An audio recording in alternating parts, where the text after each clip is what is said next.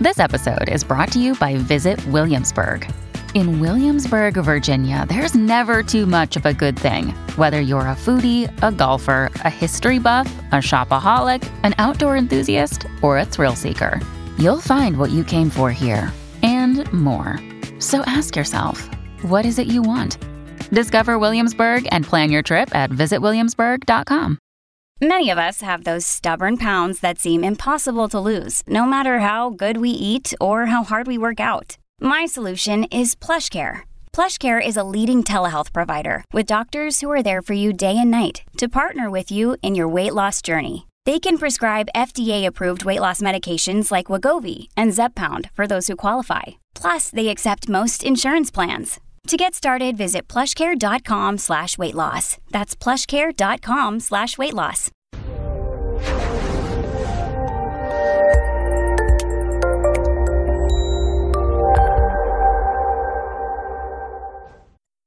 This episode was pre-recorded as part of a live continuing education webinar.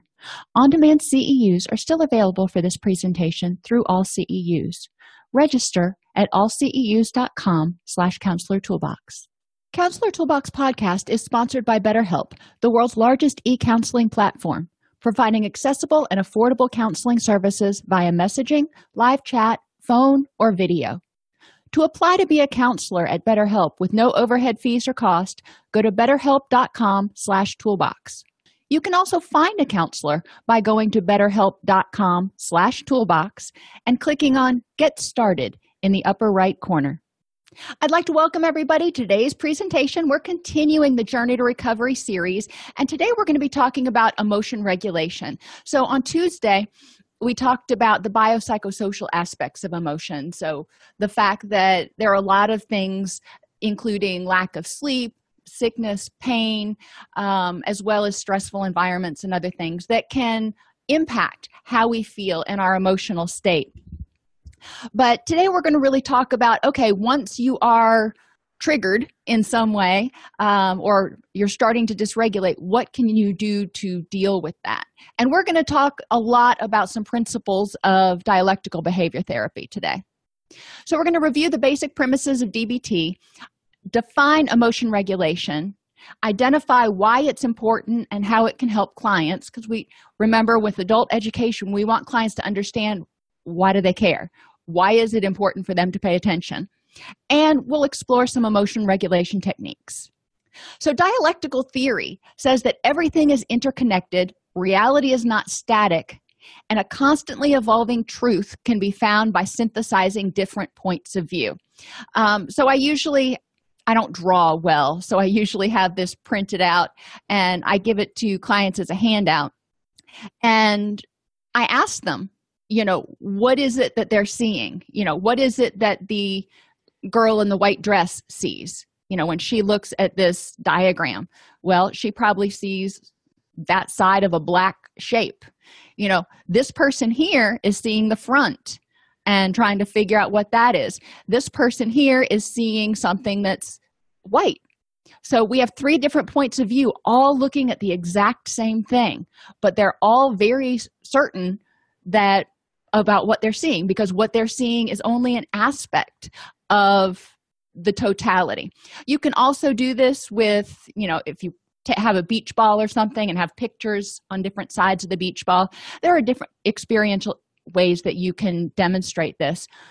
But it's important to help people understand that we need to synthesize different points of view. So for these people to find the truth about what they're seeing, they need to talk to one another and recognize that from different perspectives, this shape looks a little bit different, and then they can talk about it.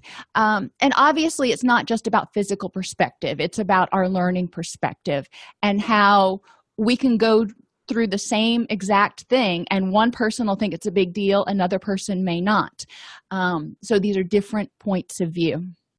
So some assumptions of dialectical behavior therapy that I really want clients to latch onto is the fact that people do their best. And since they are people, they are doing their best. I believe they're doing their best with the tools they have at any given time. People don't wake up in the morning and go, how can I screw up today? they're doing their best. They may look back, in hindsight and go, ooh, that was a bad choice. But in the moment, for whatever reason they made that choice, they were doing their best. People want to get better and they want to be happy. I mean, again, nobody says, I really choose to be miserable.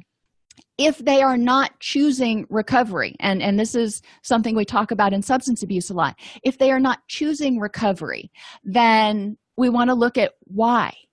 Why is it more painful to recover than to continue to use?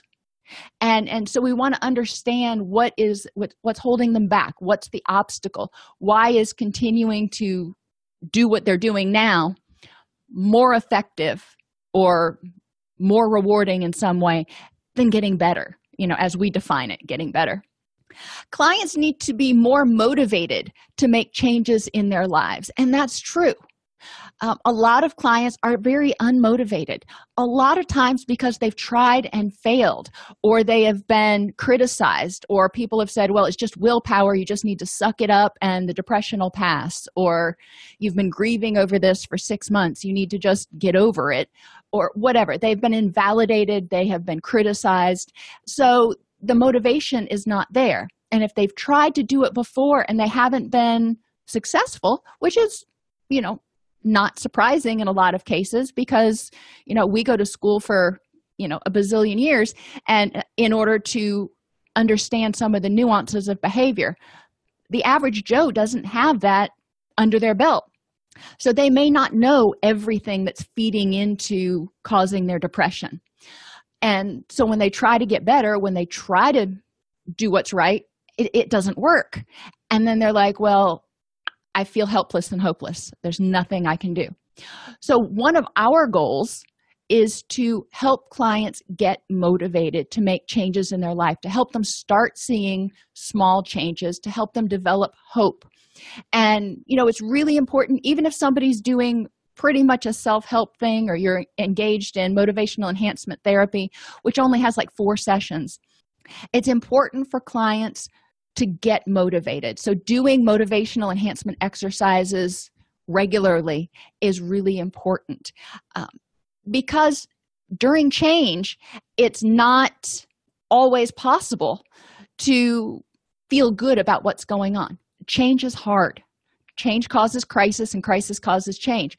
So when the going gets tough, the clients need to know why they're motivated. So we need to regularly encourage them to remember why they're motivated. Even if people didn't create their problems, they still got to solve them. And it is unfair. That whole fallacy of fairness, we can talk about that until the cows come home. But sometimes people do things that create problems in your life that you've still got to fix, because that's what you need to do to be happy. So maybe you grew up, or the client grew up in a household that was dysfunctional, and it created all kinds of problems, and the client now is struggling with anxiety and PTSD and other things. Well, the child did not choose to be born into that environment. The child did not choose to experience some of those things, but they did. Other people did it to them, or in circumstances did it to them. All right, they didn't cause it, but you know what? It affected them. And if they want to be happy, then they have to fix it. They can't go back and go, all right, so-and-so, whoever it was that, injured them in the past, it's time for you to fix me now. No, we have to fix ourselves. So it's important for clients to recognize that. We want to also help them understand that the lives of, and I put a lot of not characteristics, but adjectives in here, dysregulated, suicidal, or addicted people are unbearable, because emotion regulation is something that can be used with just about any client with just about any diagnosis. So we want to understand that for some people, life feels unbearable. And for most people, life feels unbearable, at least occasionally. We all occasionally feel like life just punched us in the gut. So it's important to recognize that people are doing the best they can with the tools they have to survive unbearable emotional and or physical pain. All right, so we added on to that definition. People need to learn how to live skillfully in all areas of their life. So it's not just about working harder. It's not just about being motivated, but it's also about having certain skills. And there's not a lot of them, but it's about having a handful of skills that work for each individual person.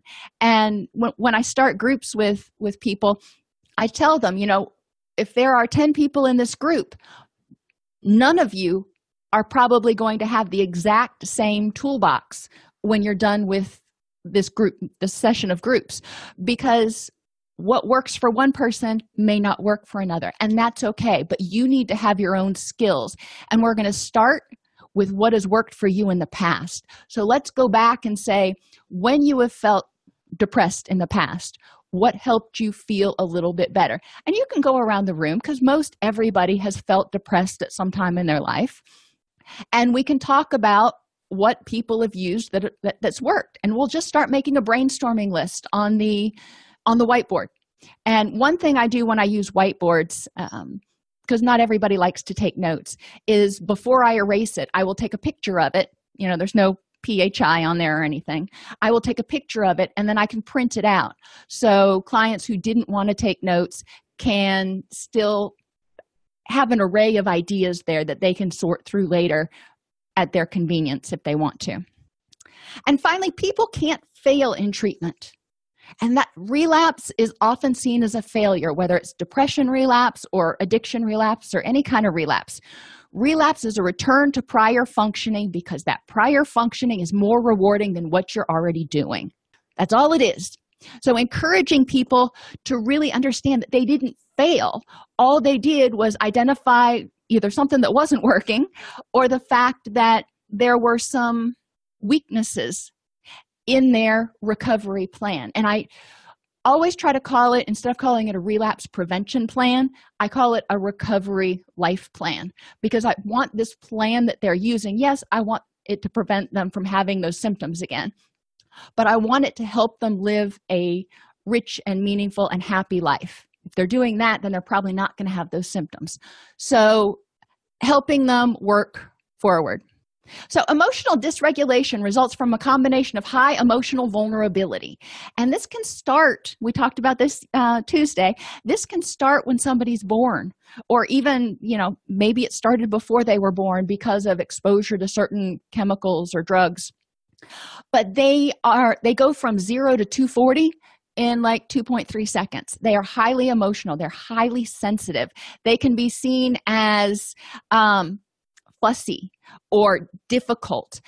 So it's important to think about that when you're talking to parents who have a challenging child. That's another euphemism that's used for it. This is a person who has high emotional vulnerability. This is a person who, when they were growing up, something would happen and, it would, instead of upsetting them, it would devastate them. So they've often probably been referred to as drama queens or, something else like that. And that is so pejorative and so disempowering, because the person doesn't have control at this point, a lot of times, over that emotional regulation. So high emotional vulnerability, it's important to recognize that they may get upset and they may be more sensitive than other people. And this is true for males and females. Extended time needed to return to baseline. So once they get upset, calming down again, it's not one of those things that they can just let go. And I tend to be a little bit more on the high emotional vulnerability than other people. And when I get upset, when I get frustrated about something, I can't just take a deep breath and it's gone.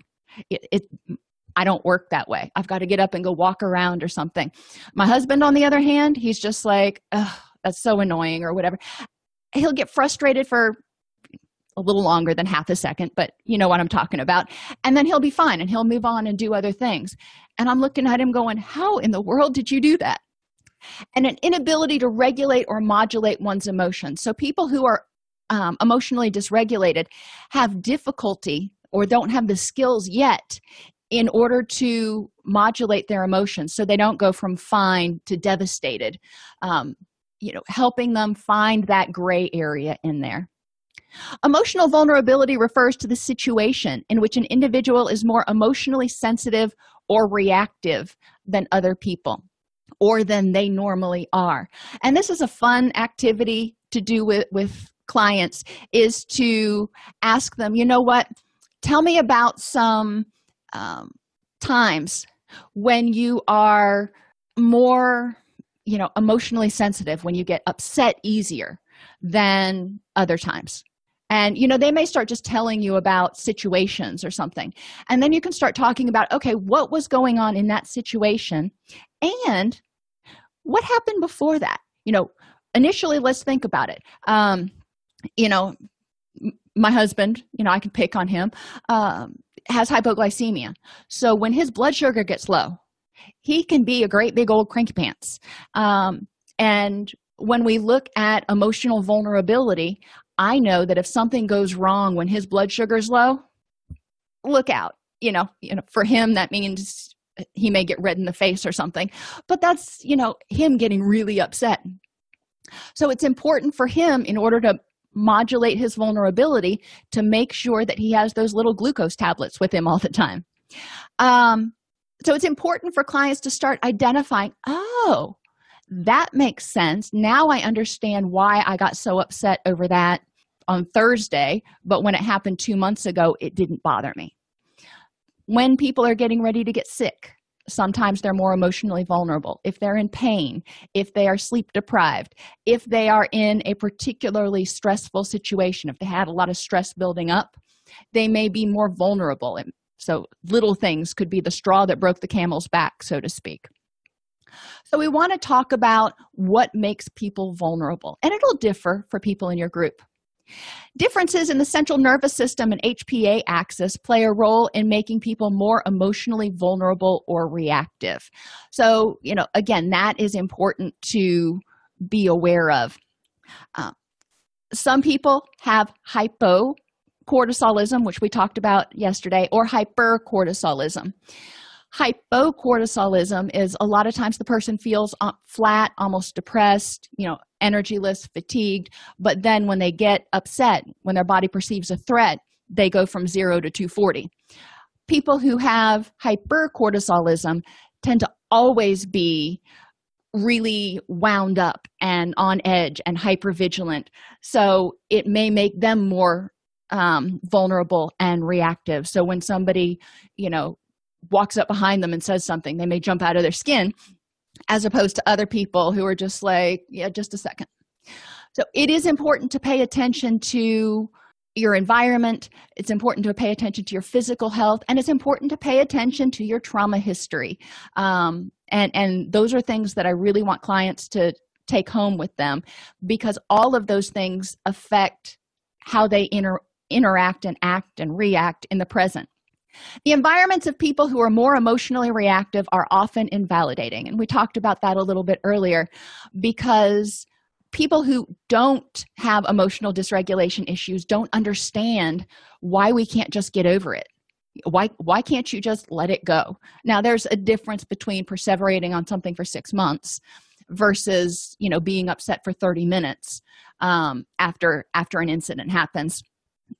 Both can be modulated, but we're talking more about the person who needs 20 or 30 minutes to calm down as opposed to 2 or 3.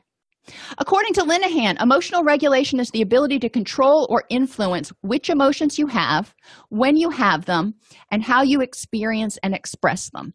Now, I don't necessarily totally agree with that, because I believe that our emotions are pretty much hardwired. When our brain perceives a threat, then we're going to react with excitation. The HPA axis will kick off and say, hello, you might need to fight or flee. You better check it out. Like when your fire alarm goes off at the house.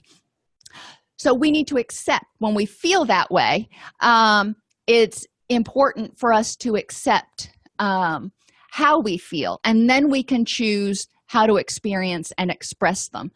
So we're not going to be able to choose never to be angry.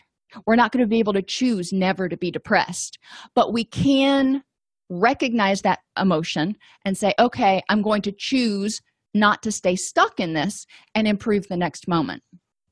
Emotion regulation prevents unwanted emotions by reducing vulnerabilities. It changes painful emotions once they start. So, like I said, sometimes we can't prevent them. And it can teach that emotions in and of themselves are not good or bad. They just are. So when you get angry, again, you notice and you say, I feel angry right now. Your body saying, there might be a threat. When you're depressed, it's your body saying, you might be helpless and hopeless. You might have lost something that was important to you. There are a couple things that underlie depression. Or you might not have enough glucose going through your system. They may be something else going on. But our feelings, our emotions are simply there to cue us in to what's going on. When we feel happy, that's an emotion that we assign to something that produces pleasurable responses and we're going to do again. So when we feel happy, we don't generally struggle with that emotion. We're like, how can I continue this awesome moment, as opposed to how can I improve the next moment?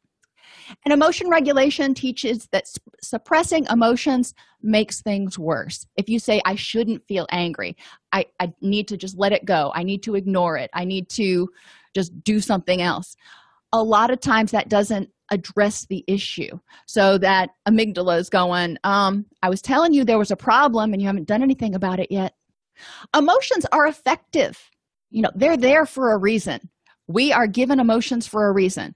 And they're effective when acting on the emotion is in your best interest. When you get angry or scared and you find out that there's a threat, okay. We're not going to try to make that go away right now. We're going to try to get away from the threat.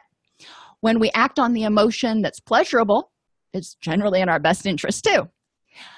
They're effective when expressing your emotions gets you closer to your ultimate goals. So, sometimes you may get frustrated about something. So you acknowledge that you feel frustrated. That's how it is. It is what it is. It's not good, not bad. It's just what it is.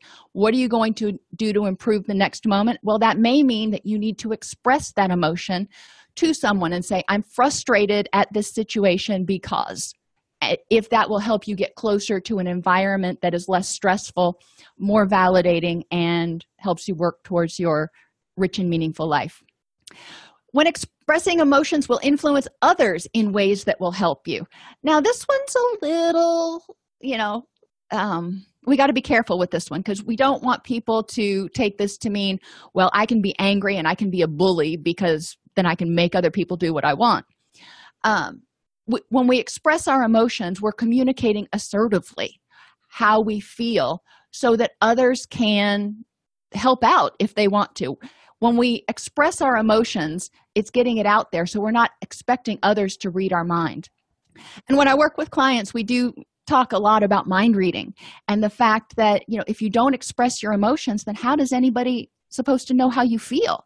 If you were excited about going to a concert and you didn't express that and, your spouse decided, no, let's sell the tickets and just stay home tonight, and then you were disappointed, he didn't know you were excited and he didn't know you were disappointed, and now you're just feeling like he doesn't care, but he may be clueless as to how you felt about things. So it's important to help clients learn how to assertively communicate their emotions in a helpful way. And emotions are effective when they're sending you an important message. Do it again, don't do it again, or get the heck out of here. Emotional regulation is transdiagnostic, which means it's useful with, like I said, just about anything. So think about your client with depression. When they are experiencing oppressive depression, we want to help them re-regulate. What are some things that happen with clients that are really, really depressed?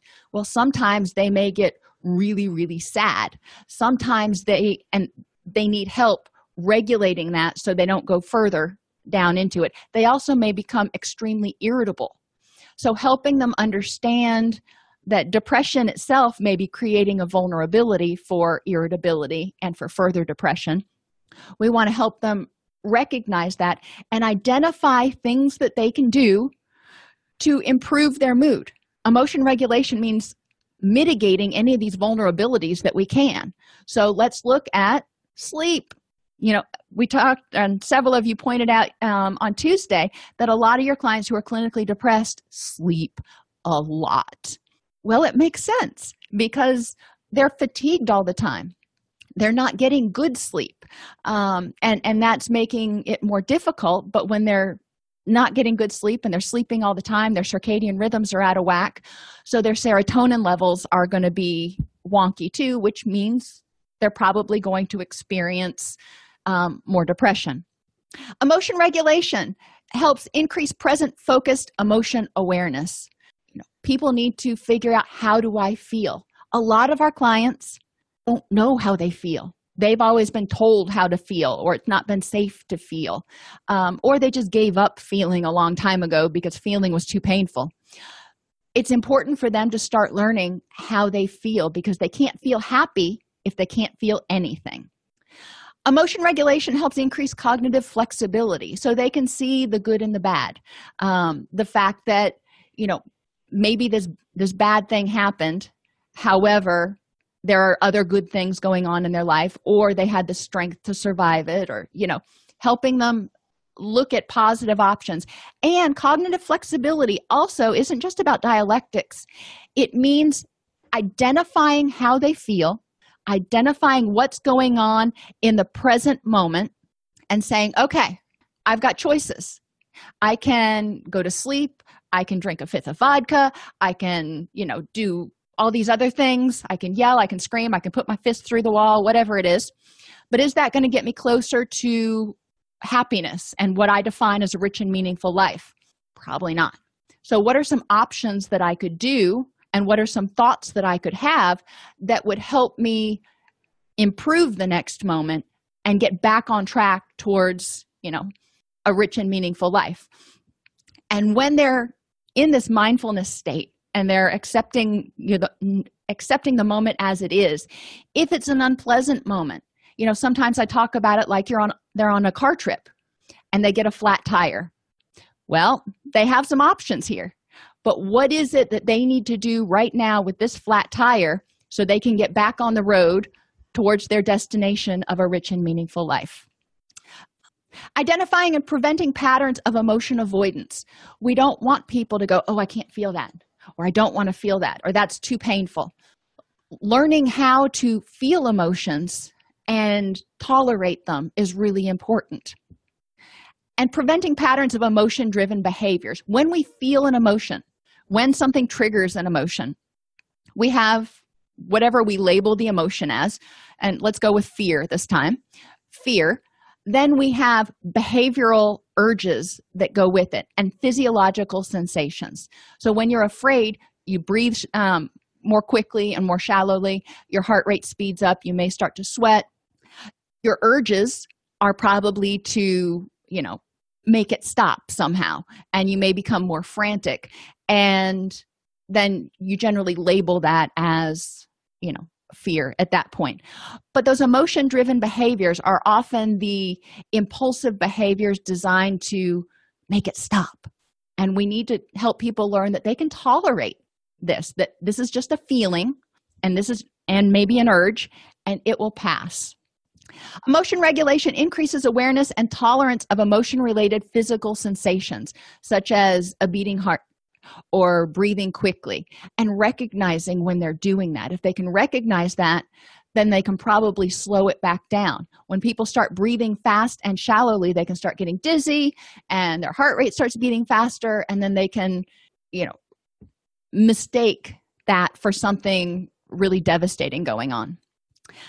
And emotion regulation can use emotion-focused exposure procedures to help people learn those distress tolerance skills so they can think about something. And one of the things that y'all know who've been here before, those awful ASPCA commercials, I will not watch them.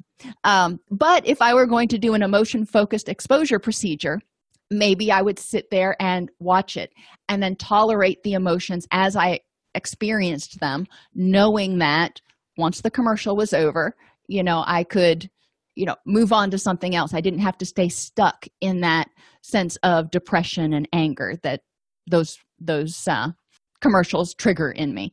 So helping people recognize and learn tools to tolerate the distress. And you don't want to just throw them into it. This is a gradual exposure, systematic desensitization, y'all. Mindfulness is a non-judgmental observation and description of the current emotions and current needs and vulnerabilities. That's a lot of stuff in order to radically accept and improve the next moment. So that's 5 things that have to go on in mindfulness, and people are like, ah. So when I teach mindfulness, I encourage people to start out, well, actually it's 6. We talk about what is non-judgmental observation. And for a lot of clients, that's a strange concept because everything comes with a should. I should feel this way. I should do this. Non-judgmental observation just follows, it is what it is. And I encourage them, whether they keep that as their mantra forever, I encourage them while they're learning mindfulness to follow whatever their observation is with, it is what it is, so they can start developing that radical acceptance. It's a description of current emotions. So when people do their mindfulness check-in, they go, how am I feeling? If they're angry, I feel angry. It is what it is. I feel scared. It is what it is. What are my current needs? I need, and this could be biological needs, this could be emotional needs, this could be social needs, whatever those needs are, encouraging people to look around and go, okay, I'm feeling stressed out right now. It is what it is. What are my current needs in this situation in order to improve the next moment? Maybe it means shutting the door for a few minutes. Maybe it means going out on a walk. What do they need? Doesn't mean they necessarily get to do it or have to do it, but at least becoming aware of what their needs are gives them an opportunity to get connected with, okay, this might make it better. The next step is to say, all right, these are my needs. What are my vulnerabilities? And sometimes you can flip-flop them. Is there anything else that's going on right now that could be contributing to this? So if the person says, I'm really stressed out right now, it is what it is. My current needs, I really need to go out and just walk around the complex for a little while and clear my head for a second so I can get refocused. Okay. And that's partly because I didn't sleep well last night and I forgot to eat breakfast this morning. So my blood sugar is low and I'm feeling more irritable. Well, that also identifies some more needs that we can probably take care of. But recognizing those vulnerabilities, what things happened before this current moment that may have predisposed you to feel stressed out. That helps the person just objectively look at the situation and radically accept it and go, okay, so with all that knowledge in mind, what am I going to do to improve the next moment? It's a lot easier said than done initially, because when people feel a dysphoric feeling, especially when it's a dysregulated dysphoric feeling, so it's really intense, it's hard to back up and non-judgmentally observe. So we're going to talk about some distress tolerance skills later that they may need to implement in the interim until they can get into their wise mind. Primary emotions and secondary emotions are interesting. Primary emotions are often adaptive and appropriate. That first emotion you feel, whatever it is. Much emotional distress is a result of your secondary emotions. So you get angry, and then you have shame over being angry, or anxiety about, you're afraid that people are going to judge you and think that you were wrong for getting angry. Or you may get enraged because you feel judged that people didn't think that you should have gotten angry. So all these other emotions start building up. When people are depressed, sometimes they feel too depressed to go do things. Then they start feeling guilty that they don't have the energy to go do things. And then they start feeling angry that they don't have the energy to do things. So they're feeling guilt, they're feeling anger at themselves, they're feeling all these other emotions, and it's starting to pile on, which makes them more vulnerable because it's more like this. And thankfully, my kids are in martial arts, so we watch a lot of martial arts movies. And I found a Jackie Chan clip where he's fighting multiple people. And, he can do it because he's Jackie Chan. But in scenario one, when people are emotionally dysregulated and fighting with all these emotions, thinking about how it is, and you can find other fight scenes where one hero is fighting off like 4 or 5 bad guys in a barroom brawl or something. But that's kind of what's going on when people are struggling with their emotions.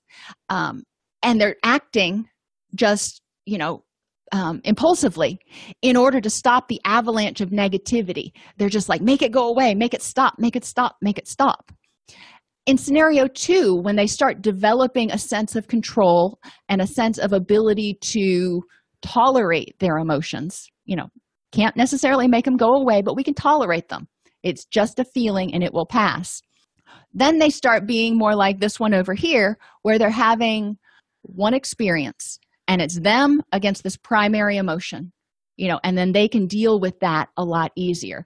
So helping clients recognize the, bloomin' onion of emotion that happens a lot of times and start paring it down so then they can focus on that primary emotion, which again was generally serving a purpose of some sort. So we need to figure out what that was. But then it's a much more zen and controlled experience. Emotional behavior is functional to the person. And in order to change the behavior, we've got to identify the function and reinforcers of that behavior. So if somebody has a temper, a bad anger management problem, maybe they don't like it. Maybe it causes conflict in their relationships. Maybe it is frustrating to them. Maybe it's embarrassing to them when they lose their temper. But we have to understand, what is the function of that? Where is that anger coming from? What are you trying to accomplish when you get angry? And a lot of times I'll hear clients say things like, I'm trying to get somebody to finally hear me and pay attention. Okay. Or I'm trying to get somebody to do something that I want them to do, or get my point across, or get respect, or whatever it is. And so one thing we can do in this exercise is have clients identify the function of different emotions. So again, you can do the flip charts around the room if you want to and have a different emotion on each one. But have them identify what is the function of that emotion for them. When they get angry, what's the end goal? What are they trying to get? And if people struggle, then we talk about, well, give me an example when you got angry. When was the last time you got angry? And maybe they got angry at somebody who was driving too slow, or they got angry at their kids for not cleaning their room, or they got angry at their boss for doing something. Okay, what was the function of that anger? What were you trying to accomplish with that anger? Helping them recognize that will help them find alternate ways to meet that need. So, my boss, oh my gosh, my old boss, love him to death. He's a wonderful man. I worked for him for 14 years, but he could just frustrate the ever-loving daylights out of me. And instead of getting angry and throwing a temper tantrum, which would have been inappropriate and wouldn't have solved anything, I've asked myself, why am I getting angry? Why am I feeling frustrated? And the answer was, I need him to hear what I'm saying and weigh in on whatever this issue is. So I need some feedback, and I'm not getting the communication that I need. Okay, well, that tells me, the way to accomplish that is, probably, again, not throwing a temper tantrum, but assertive communication, sending him an email, calling his cell phone, whatever it took. But there were other ways to do it. The anger was merely telling me that something needed to be done. And the behavior I chose in response to that anger was what I had control over. I could have thrown a temper tantrum, I could have pouted, or I could figure out how to assertively communicate to him, when something like this happens, I really need your feedback. Emotions serve as an alarm or an alert, which motivate people's behaviors. It tells you, do it again or don't do it again. When clients are taught to identify and label emotions, we want them to observe their personal responses in context. So, I give people this as a handout so they can work on it over the week. And I have them ideally do one every day. And that's not too much to ask, but I try to keep out of session assignments to a minimum because I know they've got other things going on. But I want them to recognize what's going on. So when they have an emotion, and it can be happy or it can be upsetting, whatever kind of emotion they choose, what was the event that prompted the emotion? What were their thoughts about that emotion? When they were feeling that emotion, what were their physical sensations and what were their urges? Because a lot of times when people get angry, for example, they want to put their fist through a wall, or they want to hit somebody, or they want to do something. Recognizing that is important. What expressive behaviors were associated with that emotion? What did they do? Did they scream? Did they cry? Did they hopefully not hit somebody? What are their interpretations of that event? Whatever the event was that prompted the emotion, what were the interpretations? What made it threatening or made it so, urgent? What was their history prior to the event that increased their vulnerability to emotional dysregulation? So this means going back and looking at and saying, was my blood sugar low? Did I not get enough sleep? Had I just had a angry discussion with my significant other on the phone and then this happened? What happened that led up to that made you more vulnerable to such a strong reaction? And finally, what are the after effects of the emotion on other types of functioning? So when you get that angry, when you get that upset, how does it affect the rest of your life afterwards? Because this is one of those motivating factors, because then, some people will be like, yeah, I was embarrassed, I was exhausted, I couldn't focus the rest of the day, it just kind of threw everything out of whack, and that's unfortunate. Okay, so that helps people start identifying motivating reasons to start working on regulation. So what can they do? And somebody had asked about this earlier. What can clients do in order to manage their emotions? And there are a few tools that I give clients the first time we do this group, because I want them to start finding their own tools and finding things that work for them. When clients are coming to group and when they are learning about a topic and when they are learning about tools, it's good for them to be able to apply them immediately. So ideally, when you're presenting this information, have them apply it to something that is going on right now or happened last week. So one of the methods for dealing with emotions is check the facts. So, Sally was home on Thursday and she had made dinner and her roommate was late getting home and didn't call, and Sally got really upset because she felt it was rude and inconsiderate that her roommate didn't call, and yada, yada, yada. This is not an unusual scenario to hear. So checking the facts for and against. What are the facts for supporting the notion that her roommate was trying to be rude and inconsiderate and those sorts of things? And what are the facts against it? And there may not be a lot of facts at this point, which may point out that the next thing, Sally is basing everything on emotional reasoning. Because her roommate was late and didn't call, she felt disrespected. Therefore, she assumed that the roommate was disrespecting her. But she has no facts to support it. Could have been that the roommate got caught in traffic and her cell phone died and she couldn't call and she was stuck on I-40 for 45 minutes because of a traffic jam or something. Those are facts. Those are observable things. So helping clients look at the facts for and against it, and if they don't have enough facts, recognize that they may be using emotional reasoning, and then try to get some facts so they can make a better, more informed decision about how to improve the next moment.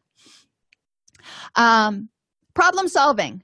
Change the situation that's causing the unpleasant emotion. Go figure. So, for example, my boss, there were times he was a busy man, but, we developed the ability to work together. And I knew that if I needed him to weigh in on something, I would tell him during my supervision session on Thursday that I needed feedback on it.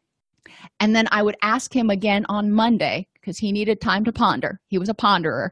But I would prompt him again on Monday and go, what are your thoughts on that thing we talked about on Thursday? So that was empowering to me because I was able to say, okay, he's not trying to be disrespectful. He's trying to run, literally 50 different programs. And he's got a lot going on. Do I need his information and his input? Yes, I do. So instead of getting upset and feeling put upon or ignored or whatever, and taking it all personally and very egocentrically, I was able to say, all right, this is how we're going to solve the situation. So from then on out, once I developed that system, I really didn't get frustrated with him anymore because I knew this is the way it's going to be. And y'all know I like structure. So Thursdays and Mondays, those were our talk days. Prevent vulnerabilities in order to reduce reactivity by turning down the stress response and helping the person be aware of and able to learn and remember positive experiences. When we are upset, when we are dysregulated, what are we focusing on? We're focusing on survival. We're focusing on fight, flee, keep us protected from whatever we're helpless against, whatever it is. We're not paying attention to the sunrise. It's just not what's happening. So we have a lot of difficulty learning positive things and noticing positive things when we are in a unpleasant, dysregulated state. And remember from Tuesday, it takes 5 positive experiences to balance out every one negative one. Build mastery through activities that build self-efficacy, self-control, and competence. So encourage clients to start developing a sense of control over their environment and a sense of self-esteem and self-pride. Yeah, they're not going to be perfect at everything. They're probably not going to be perfect at anything. I don't know really anybody who's perfect at anything. There are people who are really good at things, but none of us is probably perfect. So encouraging them to work on some of those self-esteem building activities and developing a sense of control over their environment as well as their emotions can help them feel a lot more confident.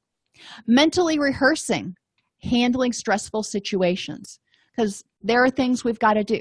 Job interviews, discussions, discussions with the big D, that can be really stressful, or going to a funeral that can be overwhelming for people. So mentally rehearsing how it's going to go and getting through it is really important for people who dysregulate. So they're basically exposing themselves a little bit ahead of time and desensitizing to the situation. Physical, body-mind care, making sure that they're taking care of pain and illness. Pain and illness themselves can make us more vulnerable, but medications for pain and illness can also make us more vulnerable. Laughter is so important. It releases endorphins, and it actually helps us release stress, especially good belly laughs. And good belly laughs also get oxygen going through the body, which helps improve cognitive functioning and alertness and relieves fatigue. So laughter is good, even if you're laughing at yourself. Eat to support mental and physical health, not just because it's the best fried thing you've ever seen. Not saying that fried things should be eliminated. I love fried food, but it needs to be moderated. Avoid addictive or mood-altering drugs or behaviors, because whether it's gambling or cocaine, when you're flooding your synapses with dopamine and norepinephrine and glutamate all the time or regularly, you're going to have changes in your brain that make it, more difficult to feel happy emotions, and more difficult to feel pleasure without engaging in those behaviors. Sleep, get plenty of it. Exercise, and this means move your body. It doesn't necessarily mean run a marathon. It just means go out and play with the dog, or weed the garden, or clean your house with a toothbrush. Whatever it is that does it for you, that gets you moving.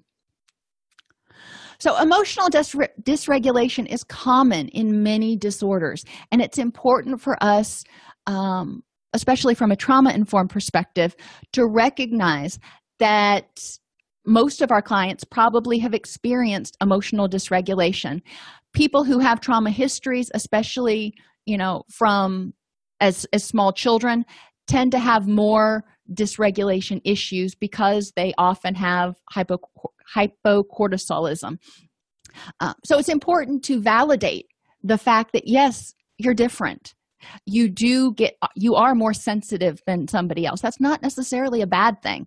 It can feel oppressive right now, but there are tools to help you deal with that, and there are probably things that you can do to take the edge off or mitigate the vulnerabilities. But take the edge off is a lot less jargony.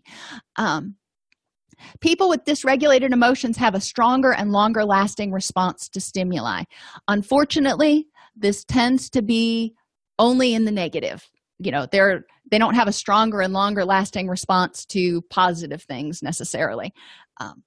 But we do want to recognize that and help them understand that that's part of how you're wired right now. So you will need to develop some distress tolerance skills to learn to sit with that emotion until it passes, recognizing that feelings come in and go out in about 20 minutes. And, you can look up urge surfing or distress tolerance skills in order to help clients figure out, okay, when I'm feeling this feeling, when I'm feeling this urge, it's painful, it hurts, it's unpleasant, it's uncomfortable, I don't feel like I can tolerate it. What can I do? Well, sitting there thinking about it is probably not it. So we want to help clients figure out, what are my options when I'm feeling this way? How can I accept and improve the moment? Emotional dysregulation is often punished or invalidated, which increases hopelessness and isolation. People start withdrawing, going, nobody understands, or they start trying not to feel because every time they express their emotions, somebody tells them they're being overly dramatic. Emotional regulation means using mindfulness to be aware of and reduce individual vulnerabilities. And those are emotional, mental, physical, and environmental vulnerabilities.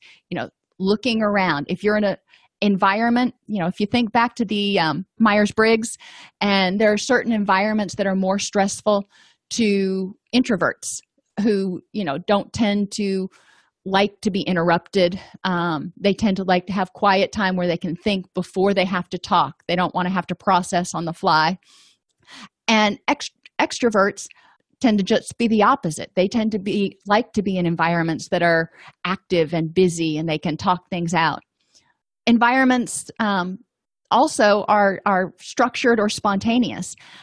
I know as a structured person, being in an environment where I can't predict what's going to happen from one day to the next is really stressful for me. I like to have some predictability in things.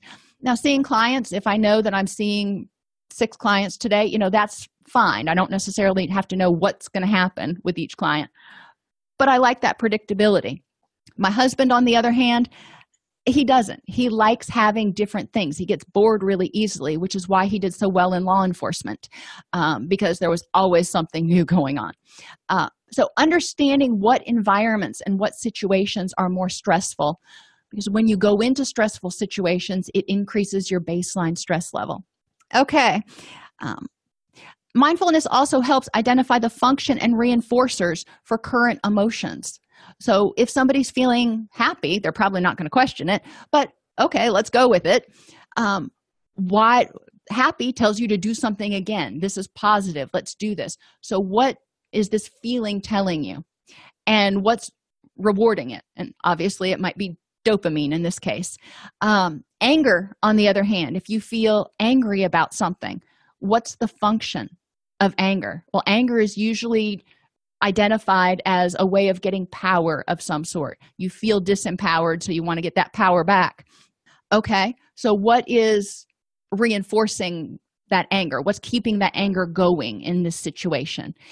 If you recognize that inability to get heard or something is inability to get heard might be contributing. If you're in an environment where you just feel completely like you have no voice, that may be contributing to the anger. So you can figure out ways to address that issue so you can stop feeling it. Check for facts. Make sure you have facts and you're not just acting solely on emotion. This must be disrespectful because I feel disrespected. Not necessarily. And use good problem solving, because sometimes life just hands you lemons and you feel how you feel. It is what it is. But then how do you improve the next moment? And that's where the problem solving comes in. All righty. Are there any questions? And no problem, you'll hear me say y'all a lot, but also I talk about things being knee-high to a grasshopper. So, I have these weird little colloquialisms that'll come out occasionally. All righty, everybody, have an amazing weekend. I hope it's going to be cool where you're at, and I will see you next week. If this podcast helps you help your clients or yourself, please support us by purchasing your CEUs at allceus.com or getting your agency to sponsor an episode. A direct link to the on-demand CEUs for this podcast is at allceus.com/podcast CEUs. That's allceus.com/podcast CEUs. To sponsor an episode of Counselor Toolbox and reach over 50,000 clinicians per week, go to allceus.com/sponsor. Thank you.